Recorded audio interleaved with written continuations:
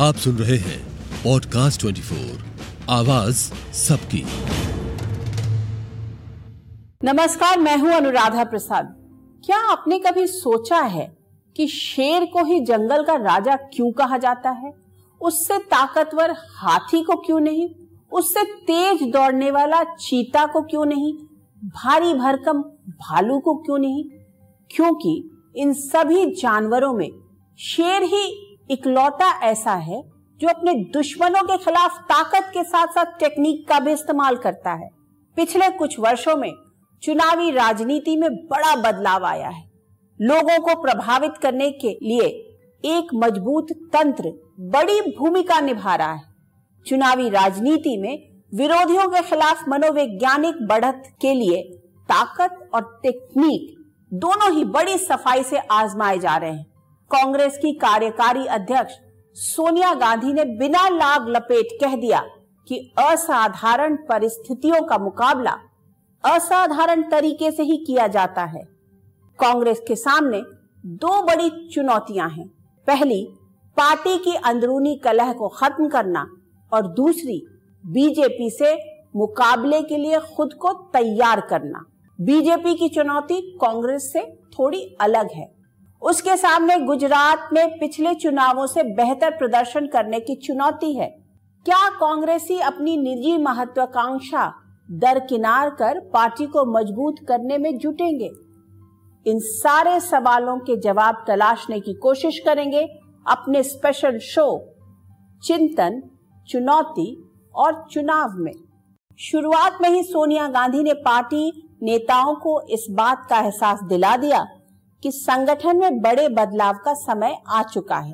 Party ने बहुत कुछ दिया है, अब पार्टी को देने की बारी है। साल के आखिर में गुजरात और हिमाचल प्रदेश में विधानसभा के चुनाव होने हैं, जहां कांग्रेस का बीजेपी से सीधा मुकाबला है। इन दोनों राज्यों के चुनाव कांग्रेस के लिए बहुत अहम है। बीजेपी के सामने मैदान में मजबूती से खड़े रहने के लिए कांग्रेस को पहले संगठन के भीतर की कमजोरियों का इलाज करना ही होगा। हर संगठन को न केवल जीवित रहने के लिए बल्कि बढ़ने के लिए भी समय समय पर अपने अंदर परिवर्तन लाने होते। हमें सुधारों की सख्त जरूरत है। रणनीति में बदलाव, ढांचागत सुधार और रोजाना काम करने के तरीके में परिवर्तन, एक तरह से यह सबसे बुनियादी मुद्दा। कांग्रेस के भीतर बदलाव की जरूरत बहुत गंभीरता से महसूस की जा रही है। सोनिया गांधी भी अच्छी तरह समझ रही हैं कि पार्टी के ज्यादातर नेता जिस रणनीति और कार्यशैली के साथ कांग्रेस की पतवार चला रहे हैं, वो बीजेपी जैसी पार्टी से लड़ने के लिए नाकाफी है। आज की तारीख में सिर्फ राजस्थान और छत्तीसगढ़ में कांग्रेस की सरकार है, तो महाराष्ट्र और झारखंड की गठबंधन सरकार में कांग्रेस साझीदार है। देश भर में विधानसभाओं के अंदर कांग्रेस के करीब 700 विधायक हैं। हिंदुस्तान में सियासत के तेजी से बदलते मिजाज के बीच कांग्रेस की जमीन दिनों दिन सिकुड़ती जा रही है। ऐसे में कांग्रेस के सामने अब करो या मरो वाली स्थिति है। हाल में मिली नाकामयाबियों से हम बेखबर नहीं, न ही हम बेखबर है उस संघर्ष से या उस संघर्ष की कठिनाइयों से जिसे हमें करना है और जीतना है। ऐसे में सवाल उठता है कि सत्ता से दूर होने के बाद कांग्रेस लगातार बिखरती क्यों जा रही है। इसकी एक वजह ये भी हो सकती है कि कांग्रेस को विपक्ष में रहते हुए संघर्ष कैसे किया जाता है, इसकी आदत नहीं है। ऐसे में सत्ता से दूर होते ही कांग्रेसी टूटने और बिखरने लगते हैं। बीजेपी को विपक्ष में रहते हुए संघर्ष करने का लंबा अनुभव है। वो अच्छी तरह जानते हैं कि सत्ता से बाहर रहते हुए एकजुट कैसे रहा जाता है। हाल में हुए विधानसभा चुनावों के दौरान पंजाब और उत्तराखंड में कांग्रेस का भीतरी दंगल खुलकर सामने आया, जिसका खामियाजा चुनावों में कांग्रेस को उठाना पड़ा। साल के आखिर में गुजरात और हिमाचल प्रदेश में चुनाव होने वाले हैं।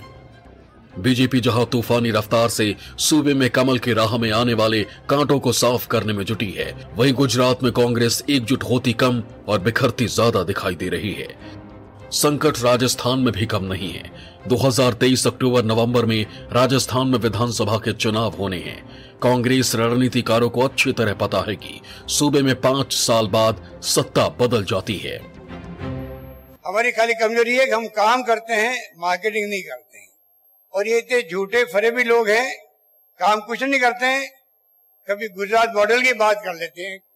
ये आरएसएस और बीजेपी के जो फासिस्ट तत्व हैं, इनका काम यही है। अब सवाल उठता है कि अगर कांग्रेस सरकार जमीन पर काम कर रही है तो फिर उसका आक्रामक तरीके से प्रचार क्यों नहीं कर पाती? क्या सिर्फ ये कह देने भर से बात खत्म हो जाती है कि हम काम करते हैं, उसकी मार्केटिंग नहीं? लोकतंत्र में चुनाव जीतना और सरकार बनाना किसी भी राजनीतिक पार्टी का प्रमुख काम है। अगर वो सत्ता में नहीं आएगी तो लोगों की सेवा कैसे कर पाएगी? ऐसे में कांग्रेस को इस बात पर भी ईमानदारी से मंथन करना होगा कि उसके प्रचार शैली में कहां कहां कमियां हैं। कांग्रेस बीजेपी और आम आदमी पार्टी की तरह अपने काम और कामयाबियों का आक्रामक तरीके से प्रचार क्यों नहीं कर पाती है? कांग्रेस रणनीतिकारों को समझना होगा कि सिर्फ अटैक इज बेस्ट डिफेंस से काम नहीं चलेगा। चुनावी मौसम में सिर्फ रैलियां, रोड शो और चुनावी सभाओं से बात नहीं बनेगी। लोगों के दिल में जगह बनाने के लिए पूरे 5 साल जनता के बीच जमीन पर संघर्ष करना होगा। बीजेपी की तरह अपनी पूरी क्षमता से ज्यादा प्रभावी तरीके से लड़ते दिखना होगा। लोगों को भरोसा देना होगा कि कांग्रेस बीजेपी से बेहतर विकल्प है। क्या कांग्रेस देश के सियासी नक्शे पर बीजेपी का विकल्प बन पाएगी? क्या कांग्रेसी इसके लिए कीमत चुकाने को तैयार हैं? किसी भी संगठन को प्रासंगिक बनाए रखने के लिए बहुत कुर्बानी देनी पड़ती है। बदलावों के लिए हमेशा तैयार रहना पड़ता है। पार्टी के अंदरूनी कलह से सोनिया गांधी अच्छी तरह वाकिफ हैं। शायद इसलिए उन्होंने कहा कि पार्टी के भीतर आपस में खुलकर बात करें, लेकिन बाहर सिर्फ एक ही बात जाए। सोनिया गांधी तूफान से टकराना अच्छी तरह जानती हैं और कोई भी कदम बहुत सोच समझकर उठाती हैं। उन्होंने राजनीति में पैर रखने से पहले सोचने में करीब 7 साल लगा दिए। जिस दौर में कांग्रेसी समझ नहीं पा रहे थे कि अटल बिहारी वाजपेयी जैसे सुलझे नेता की काट कैसे निकाली जाए, तो सोनिया ने ही तिनका तिनका जोड़कर यूपीए को खड़ा किया। ये उनकी सियासी सूझबूझ और समर्पण का ही कमाल था कि 2004 में कांग्रेस की सत्ता में वापसी हुई। आज कांग्रेस अपने सियासी इतिहास के सबसे बुरे दौर से गुजर रही है। ऐसे में सवाल उठता है कि आने वाले दिनों में कांग्रेस में किस तरह के बड़े बदलाव दिख सकते हैं। पिछले कई चुनावों में कांग्रेस के प्रयोग एक एक कर फेल होते रहे हैं, मतलब सत्ता दिलाने में कारगर साबित नहीं हुए। शायद कांग्रेस ने न अपनी पिछली गलतियों से सबक लिया, न ही 2014 के लोकसभा चुनावों में पार्टी की शर्मनाक हार की वजहों का पता लगाने के लिए बनी एंटनी कमेटी की रिपोर्ट पर गंभीरता से ध्यान दिया। इस रिपोर्ट में कांग्रेस की हार की सबसे बड़ी वजह छद्म सेकुलरिज्म और मुस्लिम तुष्टीकरण को माना गया। इसके बाद 2017 के गुजरात चुनाव में राहुल गांधी सॉफ्ट हिंदुत्व के हाईवे से कांग्रेस को आगे बढ़ाते दिखे। उसका कुछ फायदा भी कांग्रेस को मिला, लेकिन जिस तरह से मंदिर मंदिर दर्शन के जरिए हिंदू वोट बैंक में चुंबक लगाने की राजनीति हुई, उसमें कांग्रेस की स्थिति चौबे गए छब्बे बनने दूबे बनकर आए वाली हो गई। ऐसे लगातार हार पर हार से हताश कांग्रेसी उदयपुर की जमीन पर चिंतन कर रहे हैं कि संगठन में किस स्तर पर बदलाव की जरूरत है, किस तरह के नैरेटिव के साथ आगे बढ़ा जाए जिससे कांग्रेस को कामयाबी का सूरज दिखाई दे।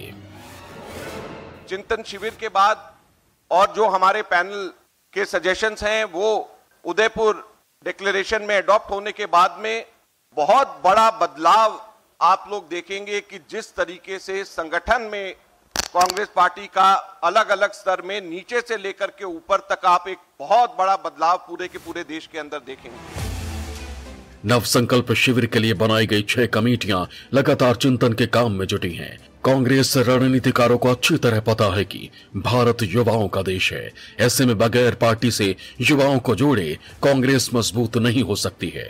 इसलिए कांग्रेस से युवाओं को ब्लॉक स्तर से लेकर CWC तक में जोड़ने के प्लान पर चिंतन चल रहा है। स्थानीय समिति से कांग्रेस कार्य समिति तक हर जगह 50% स्थान 50 साल से कम उम्र के लोगों को दिए जाने का भी प्रस्ताव रखा गया है। कांग्रेस का संगठन जमीनी स्तर पर मजबूत करने के लिए निचले स्तर से फीडबैक लेने के लिए मैकेनिज्म बनाने पर भी गंभीरता से चिंतन जारी है। तो इस बात की भी चर्चा है कि कांग्रेस में एक परिवार एक टिकट का नियम बने, पार्टी में विभिन्न पदों का कार्यकाल 5 साल तय हो, नेताओं के लिए 3 साल के कूलिंग ऑफ द पीरियड जैसे नियम बनाए जाए, चुनाव लड़ने की ख्वाहिश रखने वालों को 3 साल संगठन में काम करना होगा। 50 का उम्र से कम लीडर्स को ज्यादा इम्पोर्टेंस देना चाहिए पार्टी में। यूथ को लाना चाहिए, वो तो इम्पोर्टेंट है, लेकिन मेरे हिसाब से तो यूथ को भी लाना, वो पुराना लीडर्स हैं उनको भी रखना चाहिए। सब दोनों मिल के ये चलने से पार्टी का थोड़ा रोशनी ज्यादा हो जाएगा। और दूसरा है, एक फैमिली में एक टिकट से नहीं देना चाहिए। और वो पार्टी का बड़ा ऑर्गेनाइजेशनल चेंजेस भी सोच रही है, वो भी इम्प्लीमेंट करना चाहिए। ये सोचने से काम नहीं होगा, इनका वो इम्प्लीमेंटेशन में बहुत जोर देना चाहिए। कांग्रेस की नव संकल्प चिंतन शिविर में पार्टी नेताओं को पूरी ईमानदारी से सोचना होगा कि संगठन को किस तरह से दोबारा खड़ा किया जाए। ऐसे में अगर किसी कामयाब कंपनी को देखा जाए तो उसमें एक व्यक्ति चेयरमैन की भूमिका में रहता है जो उसे दिशा और दशा देता है। वहीं कंपनी के चलाने की जिम्मेदारी CEO पर होती है। वो अपने तरीके से कंपनी की बेहतरी के लिए सख्त से सख्त फैसले लेने में भी नहीं हिचकता है। ऐसे में आज की तारीख में कांग्रेस जिस तरह दिनों दिन कमजोर होती जा रही है, उसमें पार्टी में सबसे ऊपर भले ही किसी को भी बिठाया जाए, लेकिन अध्यक्ष यानी जिस शख्स पर पार्टी के चलाने की जिम्मेदारी हो, उसके चुनाव में पूरी ईमानदारी बरती जाए। कुछ कांग्रेस के सांसदों ने ये मांग उठाई कि राहुल गांधी को फिर से अध्यक्ष बनाया जाए। ये तो मुस्तकिल उठ रही है मांग, तो कोई नई मांग नहीं है, तो मुस्तकिल उठ रही है। अब राहुल जी को मान लेना है, वो मान जाए तो हम सब खुश हो जाएंगे। आज मोदी सरकार का कोई मुकाबला देश में कर रहा है तो उसका नाम राहुल गांधी जी है। हर मुद्दे पे सरकार को घेरना, मजबूती के साथ, लीडरता के साथ पूरी बात रखना, पूरे कांग्रेस के कार्यकर्ताओं की भावना है कि राहुल गांधी पार्टी का नेतृत्व करें। इसमें कोई दो राय नहीं है और यहाँ भी सबकी यही राय है। कांग्रेस में युवा और बुजुर्ग नेताओं के बीच विरोधाभास साफ साफ दिखता है। ऐसे में सवाल उठता है कि कांग्रेस अपना कैप्टन किसे बनाएगी? गांधी परिवार से ही कोई सदस्य अध्यक्ष पद पर बैठेगा या फिर पार्टी के भीतर से ही किसी दूसरे चेहरे को कांग्रेस की सबसे बड़ी और चुनौती वाली कुर्सी पर बिठाया जाएगा? कांग्रेस कितने बड़े और कड़े बदलावों के लिए तैयार होगी, ये बात कुछ पार्टी कप्तान की पसंद और नापसंद पर भी निर्भर करेगा। कांग्रेस के पास समस्याएं अनंत हैं, बहुत सारी प्रश्न है जिनका जवाब कांग्रेस के ऊपर नहीं है। एक तो सबसे बड़ा शीर्ष नेतृत्व को लेके है कि कांग्रेस की जो राजनीतिक और पॉलिटिकल लीडरशिप है उसको कौन आगे बढ़ाएगा, क्या वो नेहरू गांधी परिवार का सदस्य हो या कोई दूसरा हो। लेकिन उससे ज्यादा महत्वपूर्ण बात यह है कि अभी 2024 के लोकसभा चुनाव की क्या तैयारियां करें, किस तरह के तालमेल बिठाएं, अपने जो प्रत्याशी हैं उनका चुनाव कैसे करें। सबसे कमजोर स्थिति में है पार्टी लोकसभा में जो उसकी अंक तालिका है, तो कांग्रेस अपना खोया हुआ जनाधार कैसे वापस लाए, कैसे उसको अच्छी संख्या में मतदाताओं का विश्वास मिले, कैसे एक राजनीतिक दल से वो आगे बढ़े, उसके सामने ये सबसे बड़ी चुनौती है।